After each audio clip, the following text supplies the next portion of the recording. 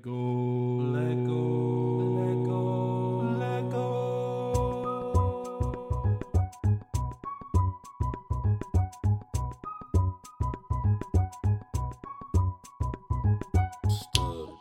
everybody, welcome back to Brick. I'm your host Garrett, and it's Monday again, so we're talking to a designer, but this is a little different. It's not going to be about someone who builds Lego, but they probably do a little bit here and there.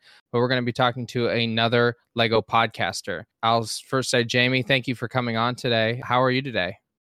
Thanks, Garrett. I'm very well, thank you. Hello, everyone. As Garrett said, I'm not a builder designer per se. I dabble a little bit in the Lego education sets, which I'll talk about a little bit later on. But no, mainly Instagram and podcasting is kind of what my Lego fandom's all about, really. It's great because that's exactly what I'm doing. Now we get to kind of share our stories of being hosts and talk about the Lego world in itself. I'm excited to have you on. Thank you. Yeah, me too. As we said just before, it's for me, it's interesting to be on the other side. Didn't have to think of any questions, just talk about myself and why I like Lego. So yeah, it's I'm excited to be here today. Yeah, and it's all about being relaxed. That's the whole point. Exactly. When we talk interviews, it's supposed to be a conversation, but then you do have that stress. Like, okay, am I good on time? Am I have my questions? How is everything going? Are they okay?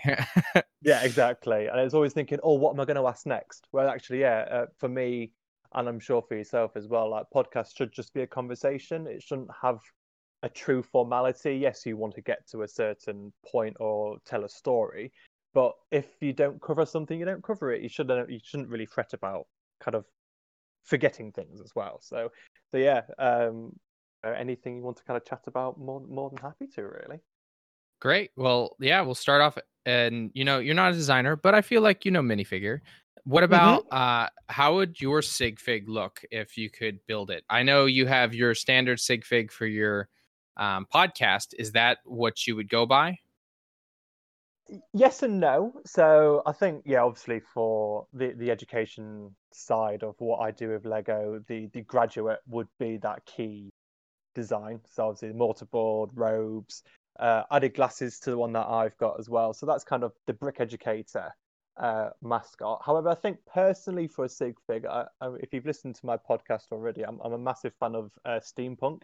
So I'd love to have some sort of steampunk-esque style minifigure. So I was having a think earlier, and I'd go with the top hat from the Lego Batman movie Penguin minifigure that has the goggles kind of included, and then the torso and legs of the Newt Scamander minifigure.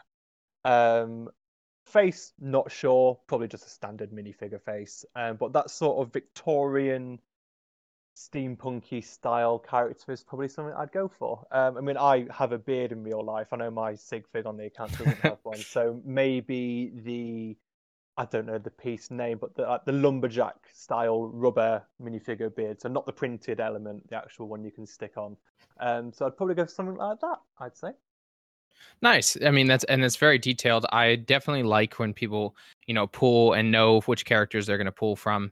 It's fun, and I wish Lego would come out with a steampunk theme. I think that'd be just a very unique, like, chrome and the browns as well as some steel. I'm not sure why they've never done it, but hopefully one day maybe there'll be an idea set out there that they choose. It would be great. I mean, I think it was the last season of Lego Ideas. There was the Nautilus 10,000 Leagues Under the Sea set, and that would have been perfect. It had the brown, the gears, the gold, the chrome, a nice mixture. I mean, I've seen online some amazing builds that AFOLs and designers have done in terms for like hot air balloons and airships and like aliens and robots. And as you said, Lego works so well because the colors are there and they've got all the gears and they've got all the pieces.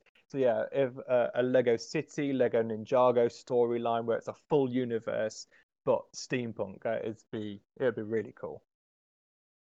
Yeah, and it's fun because there's really, I don't think, any licensing to a steampunk theme. So you could really just, Lego needs to just jump into it. Or I know that they're pushing out like, hey, create a story and maybe we'll pick it up. So maybe someone can do that. If anyone's listening, I'm giving out a free idea here. Go do Absolutely. it. Let's talk about your podcast. So, everyone out there, the podcast is called The Brick Educator, and it's really about learning with Lego. It's a great podcast. Definitely should give it a listen, as well as ours. Subscribe to both. Absolutely, yeah. Tell us about how that started. Coronavirus kind of kickstarted it all. So I'm originally from the UK, but I'm currently actually living in Bulgaria. So I used to work at Legoland in Windsor. Worked there for 6 years, varying jobs, but all within the education department. I was lucky enough to actually complete the Lego education training course, which basically meant I could go to Billund. I was a week there, got to go to the factory, meet the designers. I actually saw a lot of the behind the scenes, like the original workshop where the training actually happened. And it basically taught me how to use Lego education, what they refer to as solutions, so things like Mindstorms and the robotics and the maths based sets, and how to use them in the curriculum to then aid teachers in the classroom and introduce Lego into a more hands-on, fun way of learning for the students for topics that can be quite difficult or not engaging for them. So I did that at Legoland. My job was to not only use it with students when they actually came to Legoland on a school trip, but also to train the staff to use those sets and actually run the workshops. And from there, I then actually did teacher training. So I would travel around schools and actually have teachers come to Legoland and do the training course. And then I finished all that back end of January last year. I was supposed to be traveling in Asia across the entire year of 2020. We all know what happened, and I've been in Bulgaria since then because my wife is Bulgarian. So we actually came to visit her parents to kind of say hello, goodbye, see you next year. We're off on an amazing adventure around Southeast Asia. That never happened. Still in Bulgaria now because there's just no travel, as everyone knows. But I managed to find a really cool company in Bulgaria called the Centre for Creative Training, who do teacher training. So they actually sell the Lego Education sets on behalf of Lego Education, and then offer the training with that. So myself and my wife, because my Bulgarian isn't immensely great at the moment, I needed a translator. But we actually both worked at Legoland together, so she understands Lego Education, what Lego's all about. So I actually run the training in English, do the Bulgarian where I can, but then she translates the entire thing for me live at the same time. So we were doing that, and then lockdown landed in Bulgaria, so all training was cancelled. So I needed basically something to do in the holidays. So this was around July, and I started up the Brick Educator Instagram. So getting in touch with the Lego community, the teaching community, finding out what's going on with Lego education online, who's using it. Obviously, I know what's kind of going on in the UK, but I wanted to see it more on a global level to kind of see, is there old sets people are still using? Are people really engaged with the new solutions that are coming out? Kind of what's the consensus, what's happening? And it turns out there's really big accounts that are using it, but they aren't really shouting out a huge amount about why they use it. They show what they use, but not why. So what I wanted to do was then set up a podcast where I could just talk to people like yourself, find out about the person behind the Lego that they post, and really just delve into, why do you think Lego as a solution is good? Why do you think it could improve? And take it from there, really. So the podcast really came from me being a little bit bored and a bit nosy. Just wanted to find out what was going on. So had some fantastic interviews so far. So not only with Lego teachers and educators, but just with model makers and people that I knew from Legoland originally, people that I've met online, and then people that focus on Lego type builds. I saw you interviewed James Pegram from Brick to the Past, and I got in touch with those guys purely because they do history builds, and I know their target isn't schools and teachers, but it's such a perfect medium to use in the classroom. And I just wanted to find out why they started it, what was their inspiration for it, and it's just because they loved history. So if there's this community out there that does things for the love of doing it, why isn't it then being used in the classroom as a learning tool? So the purpose of my podcast, Instagram, social media, all that sort of stuff, is just to show educators and show teachers there's all this amazing resource out there for free that people are doing the work for you. Your students, if you're a home educator, your children will instantly be engaged with the learning topic because you're using Lego as its focus. Um, so it's just, for me, it's just fascinating to see all these people are doing it for the love of doing it. However, it's a valuable resource, and as I said, I just want to kind of showcase it and get it out there for more people to see that aren't an AFOL, that aren't part of the Lego community, but would find just as much value from it because it's saving them time, and as you said, it's an engagement tool.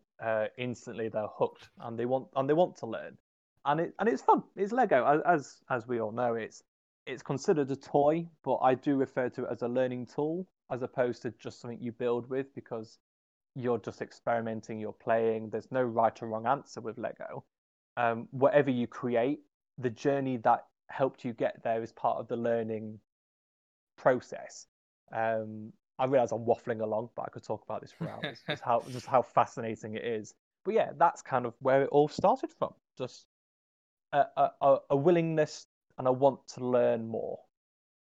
Was a beautiful beginning in general because that's what Lego was about. It when Yeah. it started built as a architecture set and a town series, and then you start, it was originally a toy, but then it evolved into more of that educational style. And Mm-hmm. having those educational sets, because one, most people can't get their hands on them, they go to schools, so it Yeah. does add a different level of integration into that, more of the education side. And I know, like, one interesting set was, I think they did a lock and dam set. What Mm-hmm. was that, Yeah. last year? And Yeah. I thought that was great because it not only represented, here's how we build it, here's how they work, and then you can visualize it Mm-hmm. in a tabletop scale instead of watching a video. And Yeah. uh, I know when I went to school, we had a Minecraft class where we actually built robots. I actually went to also a robot camp because I'm a huge nerd, and where Mm-hmm. we had to, like, all right, here's an incline of 60 degrees, climb it. How are you going to do it? We're going to do a Yeah. battle bots. How are you going to do that? And I used, like, the old school touch sensors as a remote control. So, like, if I'm Yeah. holding it down, it would turn left, leave it, it would turn right. Mm-hmm. It it was a great way to make a hands-on experience, and I feel like that's uh, very much missing in our society because it's very computer based. Now, Yeah. I guess the question I would definitely lead into is, how do you see that evolution in Lego? Because we have the more digital side, there's coding and all this. Do you think that that's being applied in the correct way to still use Lego, or should they be going back more towards that physical side? No, I think it's the hybrid learning that's fascinating to me. So there's those that aren't familiar with the Lego education sets. You've got Mindstorms, EV3, which is kind of, if you've ever seen First Lego League, or as you mentioned, BattleBots, EV3 Mindstorms is what people tend to use. They're highly sophisticated. You can build whatever you want with them. They're fully Bluetooth. You code them either in Python or C coding, or more commonly scratch coding, which is kind of what every student is learning at school now. And it's a way to not only teach them coding, but also the design and engineering behind robotics in general. So what I find fascinating is when people say to, when I used to do the workshops at Legoland, they say, I don't know how to code, but I know how to play with a robot. And it's like, well, that is coding. They're just taught it in two separate lessons. So what Lego education is really like finessing is this idea of, it's the amalgamation of the two, that it's not just design and technology, and it's not just computing. It's the all-encompassing, as you've probably heard of, this STEAM, so STEM, technology, engineering, arts, and maths. And it should be all in one big lesson rather than breaking it all down into individual chunks. You can use Lego itself. I mean, the moment you start building Lego, whether or not it's a robot, is engineering. You're looking at mechanisms, you're looking at gear systems, you're looking at how things go together and how things are stable. And Lego themselves, I mean, I don't officially work for Lego. I work on behalf of Lego Education. they've had a few misses. So I'm not a huge fan of Hidden Side. I think the Hidden Side sets are amazing. I don't think the app adds anything really to it. So on that level, I don't see the technology really helping anything in that particular set. And I know they used to have, I don't know what sets were, maybe the secret agent sets where you used to be able to scan a certain brick and then it would do something within an app, or it would have a secret code in it. And I think Lego obviously tried all these ideas, but what they didn't have was, if I do something to the software, it will then change what happens in the real life. It kind of, I change something in the real life and it changes the software. It was the other way around. Whereas what I see with the robotics side is, if you change something in the design, it's going to change what the program does and vice versa. So it's helping people engage with it on a level where they're not only playing, experimenting, building, but they're learning all the time. So what any particular change, like there's like in the Mindstorm set, if you have one wheel slightly off the zero angle, it's going to act differently to what you just programmed it from before. So it's making you really think about the fine details of how Lego and technology and software actually works together. So you've got the Mindstorms, then you've got the junior version, which is called We Do, and it's a much simpler version. If you've seen on Instagram or any of the on their YouTube, it's the little white and blue alien. Now he's brilliant because he just moves forwards and backwards, so there's very little room for error. But there's a huge area for growth and what you can do with it in terms for changing the build, adding more motors, having them connect to other robots. So to kind of answer your question, I think they need to be integrated with build. I don't see particularly Lego ever doing a software only set, because it's just not what Lego's all about.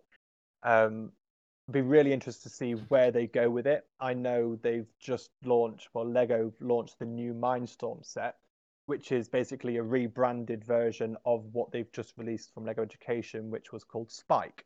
Now, people love it or hate it. A little bit like Marmite in the UK. They can see the benefits, but they don't really understand why they've done it, because Mindstorm's EV3 was such an advanced software.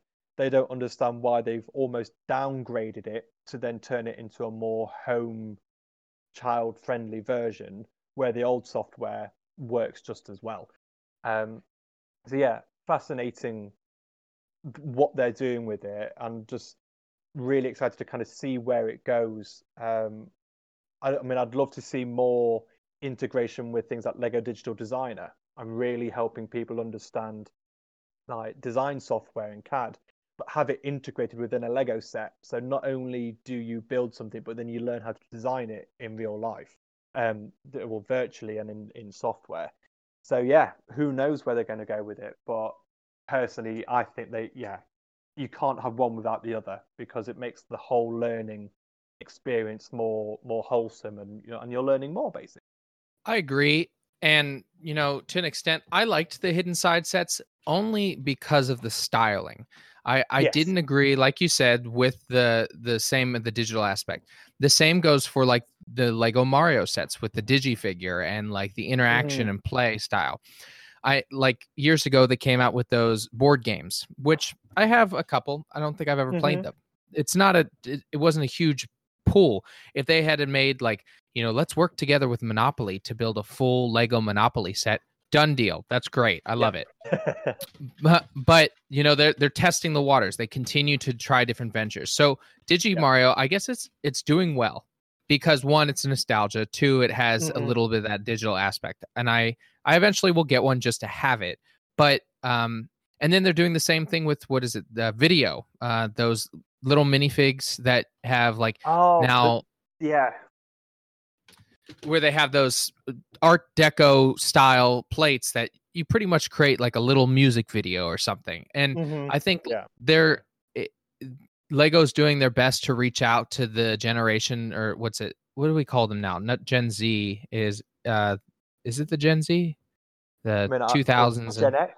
Yeah, maybe Z, because I don't know what. It goes Gen X, then we're millennial. I'm at least a millennial, and then it goes. I think that's the same, and then there's Gen Z with the kids that have never known anything but the internet and personal cell phones. Got you. And I think it's it's an interesting way to push it. But I enjoy the education sets. I think Lego needs to push those to be that hybrid in a better way, where there's so many ways to make mechanical. I'm terrible at gear ratio algorithms and things, but because it's impossible. Well, it's not impossible. People figure it out.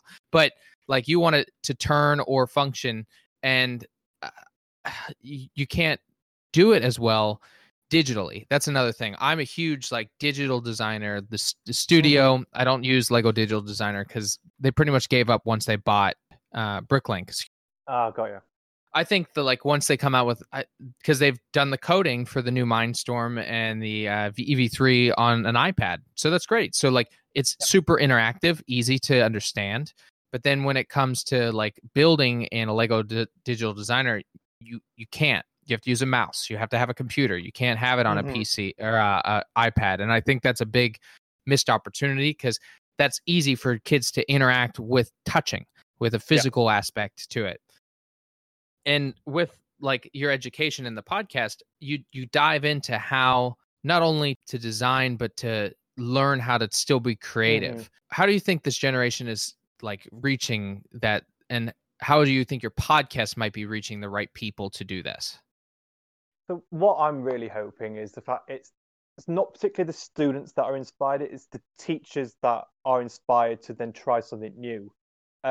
Teachers in Bulgaria, teachers in the UK, they're quite technophobic. They like pen and paper. They like things in a certain way. So when you first give them a Lego set, they're not really sure what to do with it until you teach them. Now, a student knows exactly what to do. They understand iPads. They have them in day-to-day life. They know how programming works. They know if I press play, I will then tell it to go forward, go backwards, and it will stop. They understand that straight away. What they don't understand is then how to build the actual Lego, because they're so used to the digital. They're not really sure how I've had students in Legoland that have never built Lego before. Like they didn't have it at home for whatever reason, but they just didn't know how it went together. But they understood the technology because they're just so used to having it. So all you need to do then is teach them the easy bit. You'll just teach them about how Lego goes together, and the technology side, which is for the teacher the hardest bit. The students then teach the teacher how to do it. And for me, that's an amazing situation where the teachers are learning from the students. And I mean, one story I still remember. I don't know where the school was from, but they all came in, and we didn't at this stage. We didn't have iPads in one of the workshop rooms at Legoland. We just had monitors with old school desktop computers, and they all came in, built the Lego. I'm like, great. Now what do we do? And then I was like, oh, so you use the computer, and now you can program it. And they were all there tapping the screen and trying to swipe it as if it was a giant iPad. They didn't know what the mouse and keyboard did that was in front of them. And it just shows where technology has got to. I mean, obviously, we both remember time before personal computers and time before mobile phones with touch screens and stuff like that. But students nowadays and children who are like home educated, they just know it and they just do it straight. Like it's second nature to them. So integrating that within the learning, as you said, it's just the hard part, which was difficult for us when we were students, is now the norm, and it's now the easy part. The hard part for them is actually getting hands on with something physical, because they're just not used to doing that. So that's why as we mentioned, the hybrid learning of digital and physical is so important for today's generation. I mean, I'll throw my wife under the bus here. She still types in google.com on her search bar. And I'm like, you understand the search bar is Google. And I guarantee my nephew, he's 3, can teach us more things about this. Like, I didn't have a coding class in school. We learned to build a website that had a little scrolling banner and typing class. And now, like, our niece, she's just going to be going to college, and she was doing coding at like age 6. It is phenomenal what can be done in the digital world, because I'm trying to like build a website still for my podcast, because I don't have time to do it. And I'd love to learn. It's just I don't have time. And it like these people are like, oh yeah, that's easy. Just click, and you pay this website, it does all that. I'm like, what? you moved a little too fast, and I like Yeah. to move fast. I like to build and understand the electronics because I'll upgrade my computers and build stuff, but Mhm. you do get lost. And I understand where the educators are coming in. You want to make sure that the educators are still in line with how the kids should be learning. Like, hey, great, you guys all have iPads for your class. I love it. We'll code tomorrow, but today break out this Lego set. Don't follow the instructions. See if you can Yeah, build it. exactly. I mean, I think it's so key with Lego. It's like I love an instruction booklet for a Lego set. I love following the guide and I love following a plan. But are you learning anything apart from a particular technique? I argue I mean, I'm just literally doing a piece on Lego mindfulness. So, yes, it's Mm-hmm. relaxing. There's no stress behind it because that piece goes there, that piece goes there. Hear it click, la di da di da, done. The set is built. That challenge of here's a box of Lego, what can you make? For me is quite daunting, but for a child, it gives them space to explore and really like show who they are and show their skills. And yeah, as you said, well, build this today, we're going to code it tomorrow. So it really makes you think, okay, the build will affect how I then program it. So it's not just here's a robot that Lego have designed and build, program, put it back in a box, job done. I've learned coding. It's that whole process of if I make a mistake, I need to go back to it and fix it and change it. And for them, debugging and decoding things if it doesn't go wrong is quite a new concept because they're used to things just working for them. So in the classroom, when a robot, for whatever reason, doesn't move or it doesn't stop or it doesn't do what you tell it to do, that process of working out why that's happened is for me fascinating because you see some children get really angry with it and they just give up because they're like, well, my iPad works, this isn't working. And it's like, yeah, because Yeah. you basically you built it wrong. And they're like, what do you mean I built it wrong? I've done that. It goes, oh no, I've missed a gear out. But they immediately think the technology is the problem, not the physical what they have built because they it's just how a child's brain works. But the same with teachers. When I do my teacher training, if it doesn't work for whatever reason, they go, "Oh, it's not working." It's like, "Is it not working, or have you not built it right?" Oh, yeah, I've not turned it Oh, on. oh It's crap, like, yeah. oh, okay, yeah. And So yeah, the same can be said of like uh I hated Excel when I was in school. It was terrible, I never worked. I I Now I still hate live it. I live on Excel now. Like I have to do some data inputs and I'm like, "Oh, I'll just write this code." But then it takes time. I have to go to YouTube. I have to learn how that Yeah. code works to understand how to write it. Then I have to plug it into this. It's a process that we're still learning. They were kids already get there and teachers are behind. But yeah, like having a student, that's why I like digital designers because there's nothing there. It is a blank slate. Start Hmm. with whatever you have, unlimited bricks, you have unlimited styles and colors that are in the catalog of Lego. Figure it out. And Yeah. I did a commission for someone that wanted a mech suit, a Lego mech suit for a Hmm. minifig, and he was doing an education class he's like, can you record it also so I can have my students understand how to do it, and then we'll purchase the bricks and build that physically. I'm like, that's awesome because Yeah. then they're seeing how to do it both in their normal landscape of digital and then getting to actually interact with it in the physical. Hmm. Yeah. It's it's And amazing because I think you mentioned it earlier as well. It's like you are too busy to learn new skills at the moment or new software just out of the blue because you've got work, you've got family, you've got life to kind of contend with. Students and children, as part of their day to day, if they say they don't like learning, they're lying because watching YouTube of someone playing a game, you're learning how to play the game. Watching someone build Lego, you're learning how to build that Lego. What they don't like is particularly the situation that they are told to learn in. If they're given the room to learn and given the tools to learn in their own time and their own vicinity, they love it because I mean I don't need to say how great Lego is as a tool. People know yeah. Lego is fun, it's hands-on, it's colourful, it's interactive, it's accessible. But I mean for me personally,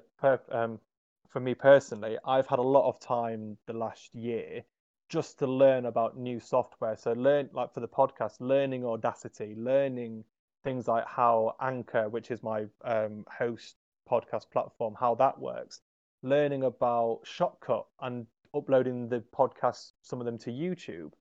It's great because I'm a person that likes to learn new things. But what I found is I easily get bored when it doesn't work in my favor. So it's because I'm giving myself pressure to learn something for a necessity, not for the sheer joy of learning it. So it's like I wanted to go on YouTube, so now I need to learn video editing. YouTube didn't really pay off in terms for the viewership and the interactivity that I wanted, so I kind of stopped doing it. With the podcast, however, you've got such a wider market, and it's a lot. I mean, it's easier to edit than a video. It's still how you still have to do all the sound equalization and everything like that. But for me, that's interesting, and I can see how it's beneficial because I'm actually chatting with people who've listened to the podcast, but they've never seen the YouTube videos. So it's the learning aspect for me is it has to have a benefit. It can't just be learning for the sake of learning. It needs something tangible that you go, okay, by the end of this, I'm going to have learnt this, had fun, and now I can use that skill. And going back to your previous question, coding is vital now. And as you mentioned, like you mentioned Excel, it's it's a software that I still hate. I still can't use it very well. But YouTube exists, and as you mentioned, you just if you don't know a certain formula, just ask someone online. And that's we're in this like society now where information and learning is everywhere. It's just do you have the right push and the right want to find that information out? Exactly. And YouTube, I mean, it can teach you anything. We're Yeah. redoing a basement. I've never done drywall before. Well, there's YouTube. I can figure it out. Mm-hmm. And people say like, "Oh, I don't Yep. go to YouTube. I just go to browse and look at funny videos." I'm like, "Cool." But that's only like 10% of YouTube. Everything else and everyone that's successful on YouTube it's a how-to is usually the easiest way to be a successful YouTuber. And yeah, I understand completely about the difference between podcasting and YouTube. I still have a YouTube channel, and I upload maybe once every couple months. And I will Mm-hmm. definitely change that in the future because I do enjoy it. But it is when I can edit a podcast in an hour, that's a half hour to Yeah. 20-minute episode, to a YouTube video that's maybe 10 minutes that takes 6 hours to Mm-hmm. not only Yeah, it's edit, crazy. but videotape, get the lighting right. Like, yeah, it's a whole process. And that's how you see that dedication of people to YouTube is a whole another adventure. But like you said, Mm-hmm. I started with Anchor as well. Then I moved to Buzzsprout, and Mm-hmm. then there's like other ones that you think of. Then you think, okay, well maybe I'll get some sponsorships here for something, and is my style working? You can look at your statistics. You can understand like, hey, you are following me on Instagram. What do you think of the podcast? Is there anything I should fix or Yeah. change? And so like people said, hey, I love your news, but like we should split it up. Let's do news one day and then your interviews on a different day. And that works out Yeah. great because then I can get Yeah. the whole week down, and then I focus on my interviews on every Monday. Mm-hmm. And it gives you that schedule, and it gives you that aim and knowledge of this is what my audience want. I think I was very naive when I started with the podcast because the Instagram for me has the biggest followership, but equally Instagram is very easy to follow and interact with people. So you just need to literally turn on the app and you start seeing content straight away. A podcast as a listener, you need to be actively listening and be searching for things and doing that. So I'm very lucky to have quite a loyal fan base on Instagram, and I know those certain people that I interact with on a daily basis, either with my Lego challenges or when I just DM them asking them for ideas. They listen to the podcast. However, there's thousands of people on Instagram that follow my account that I know for certain do not listen to the podcast because it's not for them. What they're Yep. interested in is seeing when I reshare other people's builds or do a quick Lego challenge or showcasing a new Lego education set. They don't want to sit and listen to a teacher talking about their Lego method. But I know there is an audience for that. So I'm being stubborn with it. I'm still doing them, even though the Yeah. views aren't what I wanted, because I'm not doing it. I, I, it's awful because YouTube, I thought I had it cracked because I did one video of one of the Lego Education builds, which is this giant robotic elephant. And whatever the algorithm did got me onto the homepage, and it got something like 34,000 views. And I suddenly had 500 subscribers overnight. And I was like, amazing, this is it. I'm going to do videos every couple of days and film my Lego, put it all out there. Nothing. And I was like, oh, okay, it was a fluke. And it just puts you down. And I know there's so many great YouTube channels that are out there doing this content. And the way, I mean, obviously, we all know YouTube is just massive and it's got thousands and thousands of people using it. But to be seen and get out there, you need to literally be doing a video every day. And I just don't have the time or the want to do it. And I was finding I stopped learning new things. I was just churning out very similar content. Whereas, as you mentioned with the podcast, you can do it in a few hours and get it out there. And every interview is unique and you're just learning something. And I mean, I'm still a novice to Audacity and I'm still learning about equalization and gain and all this sort of stuff, terms that I'd heard of, but I didn't really know what they did.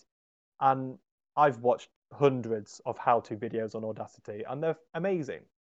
Some of them cover things that I already know, but then they give one little piece of advice that made the entire video worth it because I've learned something new from that, even though I kind of knew bits and bobs already.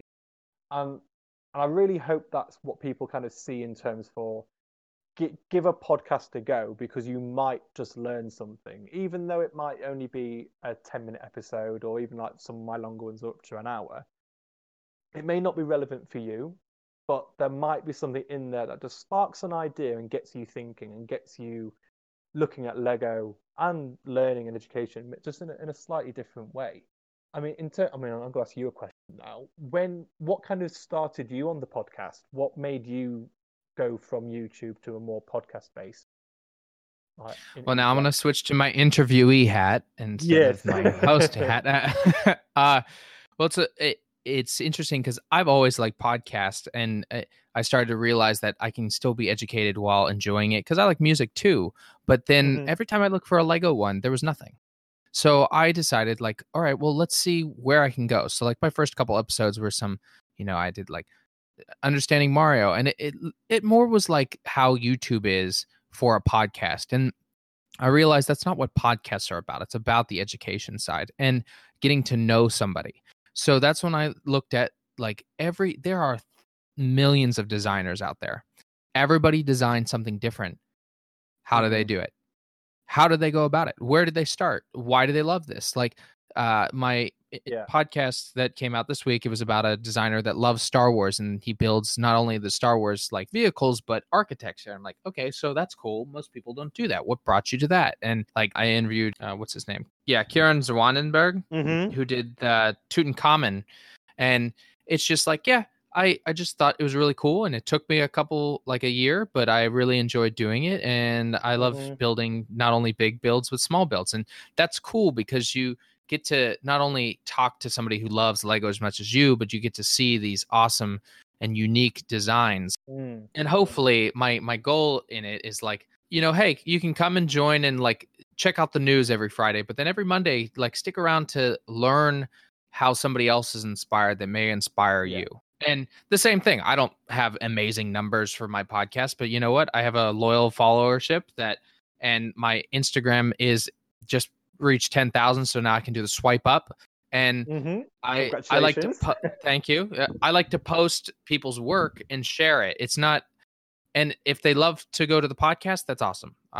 That's kind of the, like, it's the funnel, but at the 10,000, there are not 10,000 people listening to my podcast, and that's okay. Would I like that? Sure. But I know the reality of people are here to see and not always listen. But then there are some that want to get an understanding of what's happening behind the scenes and how this was made. Yeah, exactly. And for me, it's always, why did you build it? And every single person I've talked to, as I'm sure with the same with the builders that you've had a chat with, is because I've wanted to. It's not to get views, it's not to get follows. Sometimes, yes, it's for a commission, but they wouldn't agree to it if they didn't want to do it in the first place. So it's always just for the love of building.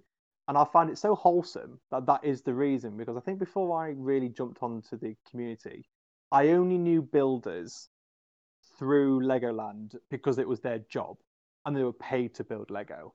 I knew Hmm. people built Lego as a hobby and they have the sets and they do these great, the mocks and their own creations.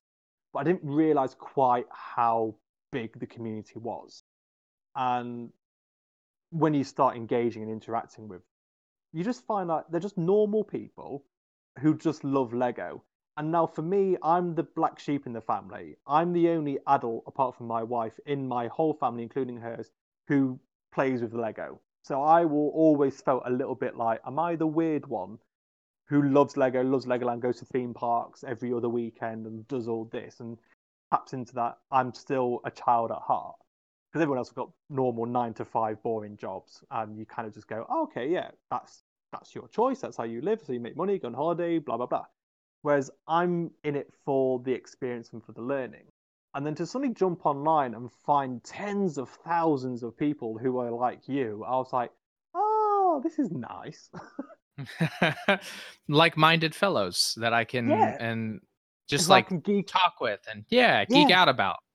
yeah, and they will know what I'm referring to when I talk about a Mindstorms robot. Whereas I mean, my family love him to bits, but when I mentioned I had this Lego training job, I was like, oh, I'll go around schools and I teach and I train teachers how to use Lego.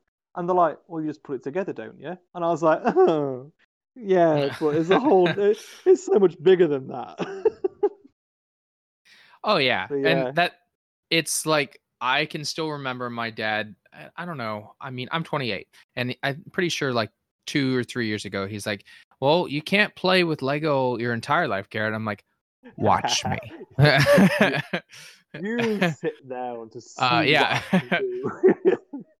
I will. And like, I've had this podcast. It'll be a year in April, about the same time. The pandemic kind of pushed me into it more, Hmm. and I I couldn't be happier doing it. And that's the fun part. It's like you said in YouTube, it's hard because it's consistency. But the same with podcasts. I come out with 2 episodes a week, and it Hmm. takes time. But then you have to reflect. It's the same as like these designers.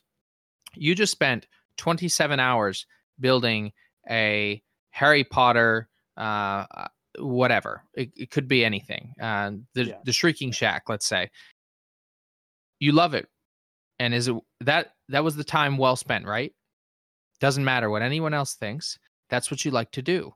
Same with Hmm. anything in life. If it's a hobby or your job, like you said, you've only interacted with people in the Lego uh, world that were, that was their job.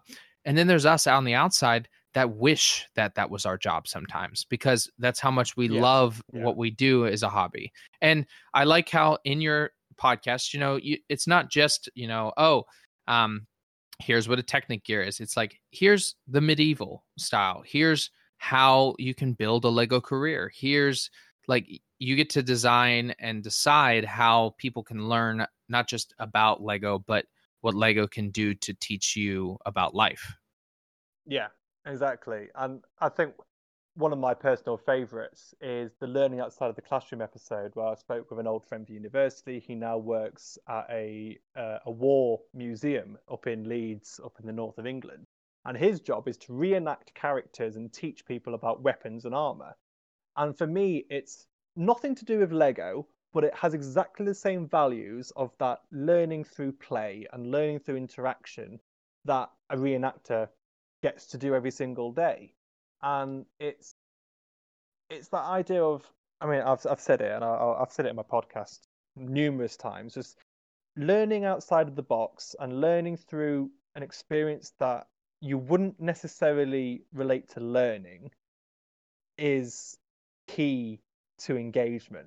And if you think you're playing when you're learning to code a robot, it's you've hit the nail on the head because you're going to remember it for years. You're going to take those skills and be cross relevant, and it, it's invaluable experience when you're a child, but equally when you're an adult. If you can still learn when you're an adult and you're having fun at the same time, you're never going to want to stop learning.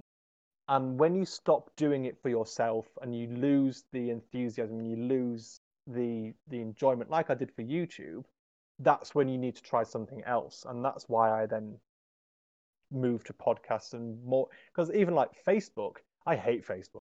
I can't get on with it at all. There's so many. I mean, I love some of the groups on there. Like, I use my account to kind of follow. There's like obviously there's Crazy AFOLs, which is a really big group in there. But using it as an engagement tool and using it to share work and share podcasts doesn't work for me because it just gets drowned amongst. I've just built this castle. What do you think? And it's like, oh, it's amazing, thousands of likes. And I'll go, oh, I've just done this amazing interview with the Lego Master Builder from Legoland Australia in Melbourne, and it got like 2 likes. And I was like, oh, so what are these groups used for? And for me, it allows me to learn about the insights and learn about the engagement. So even though it didn't have the result I wanted, I had a learning experience from it. So I don't regret trying it because I learned something from it. I just don't use that as a platform. And I was another question, putting my interview hat on. Apart from the podcast and the Instagram that you use for Back to Brick, what else have you tried and experimented with that either didn't work or really paid off for you, and like learning experiences from them? I guess it's all really passive. Like I use like sometimes Twitter, and the Facebook account, which I can't tell you how the last time I logged in on it, but in in general, it is really like an Instagram and just pushing out. Like I have a certain days, like okay, I'm going to post these pictures of the person and like promote. Hey, this is an interview guest. Check it out. Like this is a Mm-hmm. cool picture, but also it has some additional things. And that's why I'm trying to. The next big phase is a website, because I can not only have the episode, but I can have their artwork and details of Yeah. discussions and a readout if people want to see that. It's that there's always different ways to manipulate and broaden how you can reach people. It's just like you said, experimentation, constant experimentation, and it's based on how much time you have. I would love to dedicate more time constantly, but as we talk about, we have lives that we have to Yeah. still push forward for. And one day I would love for my life to be this, or working at Lego and things like that. But that's the future. You build what you Mm-hmm. can and you do what you need to. And I appreciate how yours is the same thing. It's an education based constant, because anyone that says that they're done after like college or university to stop reading or learning, they're lying, because Yeah. just like kids are lying, because Mm-hmm. you will not survive in this world without constant learning. Yeah. Agreed. And I think there's this idea of what learning and education is that is so focused on what you learn at school helps you for life. But I didn't learn about credit cards or bank loans or mortgages at school. I didn't learn how to cook and clean and do house chores at school. You learn that through life experience. And as you said, if you ever think you stop learning, then you're kidding yourself. And what I love about what I do as my day job as the teacher, as the training, is seeing teachers get inspired. And also there's that little light bulb moment of, oh, I'm going to do this differently from now on because I've never had the chance to do it myself and play in a certain way. I mean, I've this is my first interview for a podcast as a interviewee, and I love it because it means I can actually just share the experience of why I love asking people questions, and I get to then actually talk about why I love Lego, which I don't very often get to do because I've on the Instagram and on the podcast, it's very much about the other person, and it's about finding out why they love it, and then I learn about them. But when you find out something about yourself and actually get to talk about it, it's the same as when a teacher or a home education parent, when they learn something from a child because of an experience that they also shared or they had. So, I mean, have you ever experienced, apart from the BattleBots things, any of the other Lego education sets, either through school or out of classroom experience that you've been able to do? Not really, and that is I think disappointing in that Lego should make them a little bit more available to others. Hmm. But um, I think also it depends on the school to really get out there and make it happen where they're like, okay, Yeah. we need to broaden this not to just like the middle school kids, but let's talk about elementary school. Let's talk about high school. Let's Mm. like really make it a broader understanding that like don't be made fun of for Lego. There's no reason. It's fun and you can enjoy it in different ways constantly. With education, it's constant. We're continuing learning. And as we learn, you have your podcast, continue to press out and do more as educational episodes. Like, I can't wait to hear more. And I think it's going to be great to other people to realize that it's not just for kids, it's for adults too, to constantly learn and have that hybrid, make it still a part of the physical world and still a part of the digital world. Yeah. And I think my final question I always like to ask is, how do you think you in your life that how do you think Lego changed and affected you? Oh, uh, the big one is it gave me a new career path. I originally wanted to be a actor, so I went to university and studied theatre.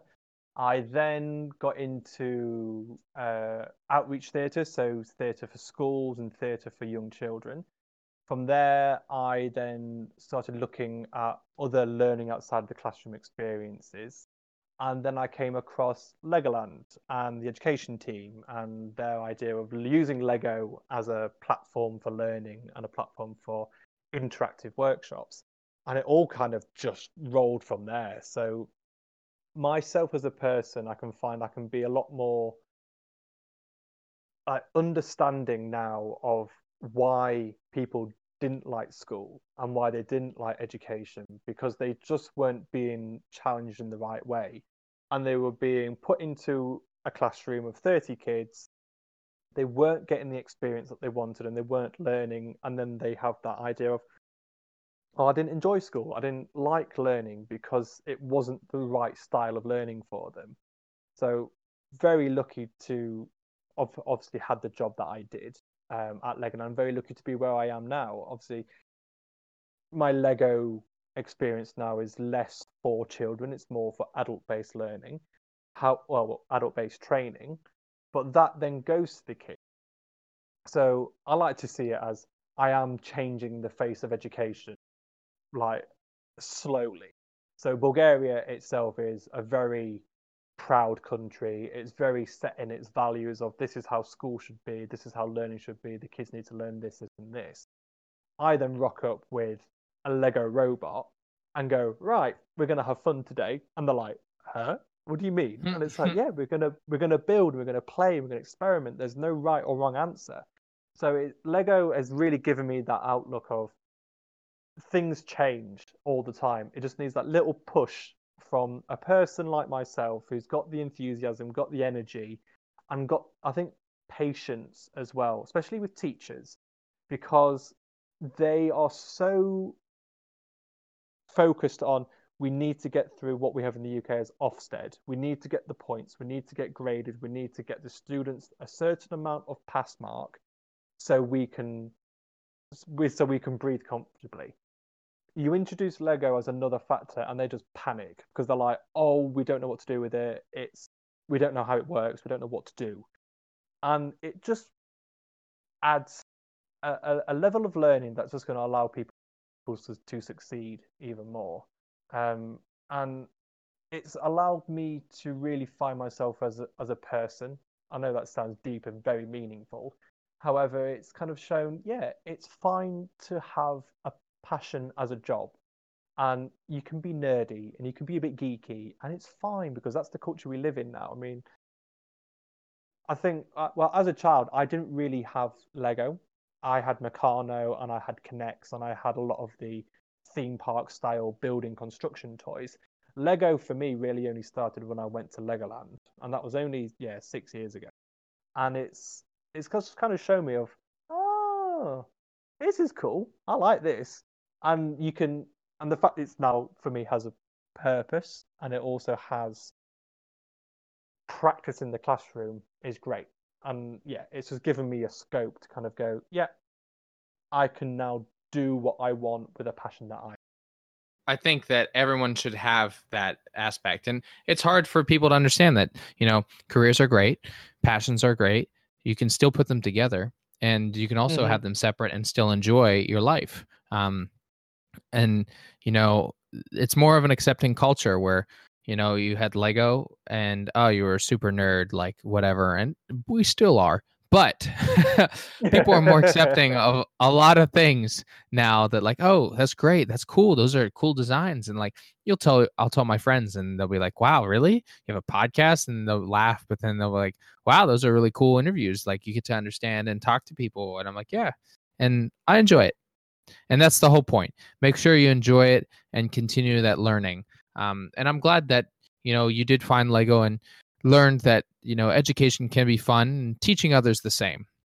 Yeah, exactly. And as you said, it's fine to have that nerdy passion. It's not a taboo anymore. Lego, people see Lego as, yeah, it is what it is. The films are great, the sets are great, the video games are really, really good fun. I mean, me and my wife a few years ago sat and binged the entire Xbox series of Lego games.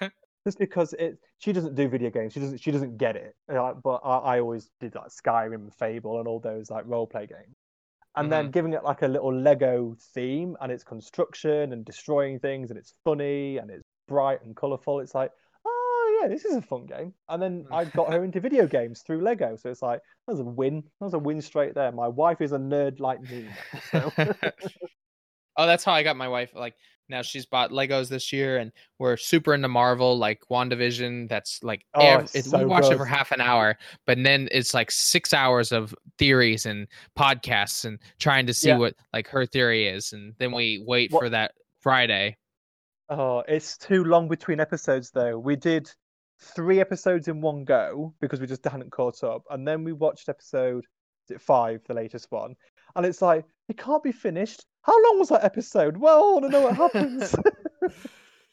Oh yeah, we're up. I think it's episode 6 is the latest, but we watched it again last night for the second time, and we already had listened Oh, to 2 hours of podcasting on it, and like so many small theories and Easter eggs, and it's great because that's the I thing love it. is even with Lego, and as we get the more adult side stuff, it's the nostalgia of it and the education of like, Hmm. hey, these are still Lego's still out there, and you can have yourself a Nintendo entertainment system out of Lego, or you Yeah, can go out and buy more Star Wars because it's Star Wars is everywhere. But yeah, Jamie, thank you again. This is great. For everyone out there, definitely check out The Brick Educator and follow him on Instagram and his podcast. Do both. Listen to it. Even just one episode, but listen to more, of course. This is the chance to get to understand and learn a little bit more, not just about Lego, but how to have fun with education again. absolutely. And if you're on YouTube, there is some videos out there, and there'll be one coming up very soon, which is the brand new Lego Education BrickQ Motion Prime set, which is all about science, technology, engineering, but without technology. So it's purely Lego. So I was very lucky to get hands on with that and do an unboxing and a bit of a play with that. And that will be coming out on Wednesday. So I'm not sure when this podcast will go live. So it might be live already by the time it comes out. But but yeah, that's YouTube, and that's just the Brick Educator. Same. Keep it consistent. I find then you can find me wherever you look for me. Awesome. Well, again, thank you, Jamie, and I really appreciate you coming on, and hope to talk to you more and get educated myself. Absolutely. And the invite returns to come onto my podcast and be a guest where I can ask you some questions.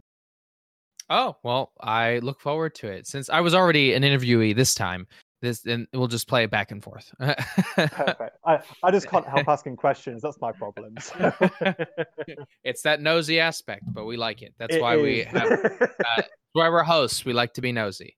But Absolutely. Jamie, again, thank you. And Thanks, I'll Brett. talk to you soon. Brilliant. Bye Thank bye. you, dude. Bye bye. Hey, everybody. Thanks again for listening to the Back to Brick podcast. I hope you enjoyed our new episode with a fellow podcast, the Lego Brick Educator. And make sure you subscribe to both our podcasts. And if you're interested, you can check out his other works and my other works on our Back to Brick podcast and the Brick Educator. Please subscribe to our Instagram at Back2Brick2. That's the number 2 and 2. And then if you're interested in coming on the podcast, reach out to me at backtobrick@gmail.com. You can also reach out to me on Instagram. And I hope you've had a wonderful weekend. I know it was pretty expensive for a lot of people, as it was May the 4th. So I hope you got all the sets that you wanted, and they didn't run out of stock. Double VIP points is always a good thing, so definitely check out some of the other Lego Star Wars sets out there if you didn't get the one you wanted. Also, if you're still interested in competing for getting the flowers bouquet that my wife donated to the podcast, we're going to be announcing that on Friday for the winner. So we'll be posting a repost on Monday for you to try to enter again. And I'll leave you, as I always do, get creative, get out there, and go build something.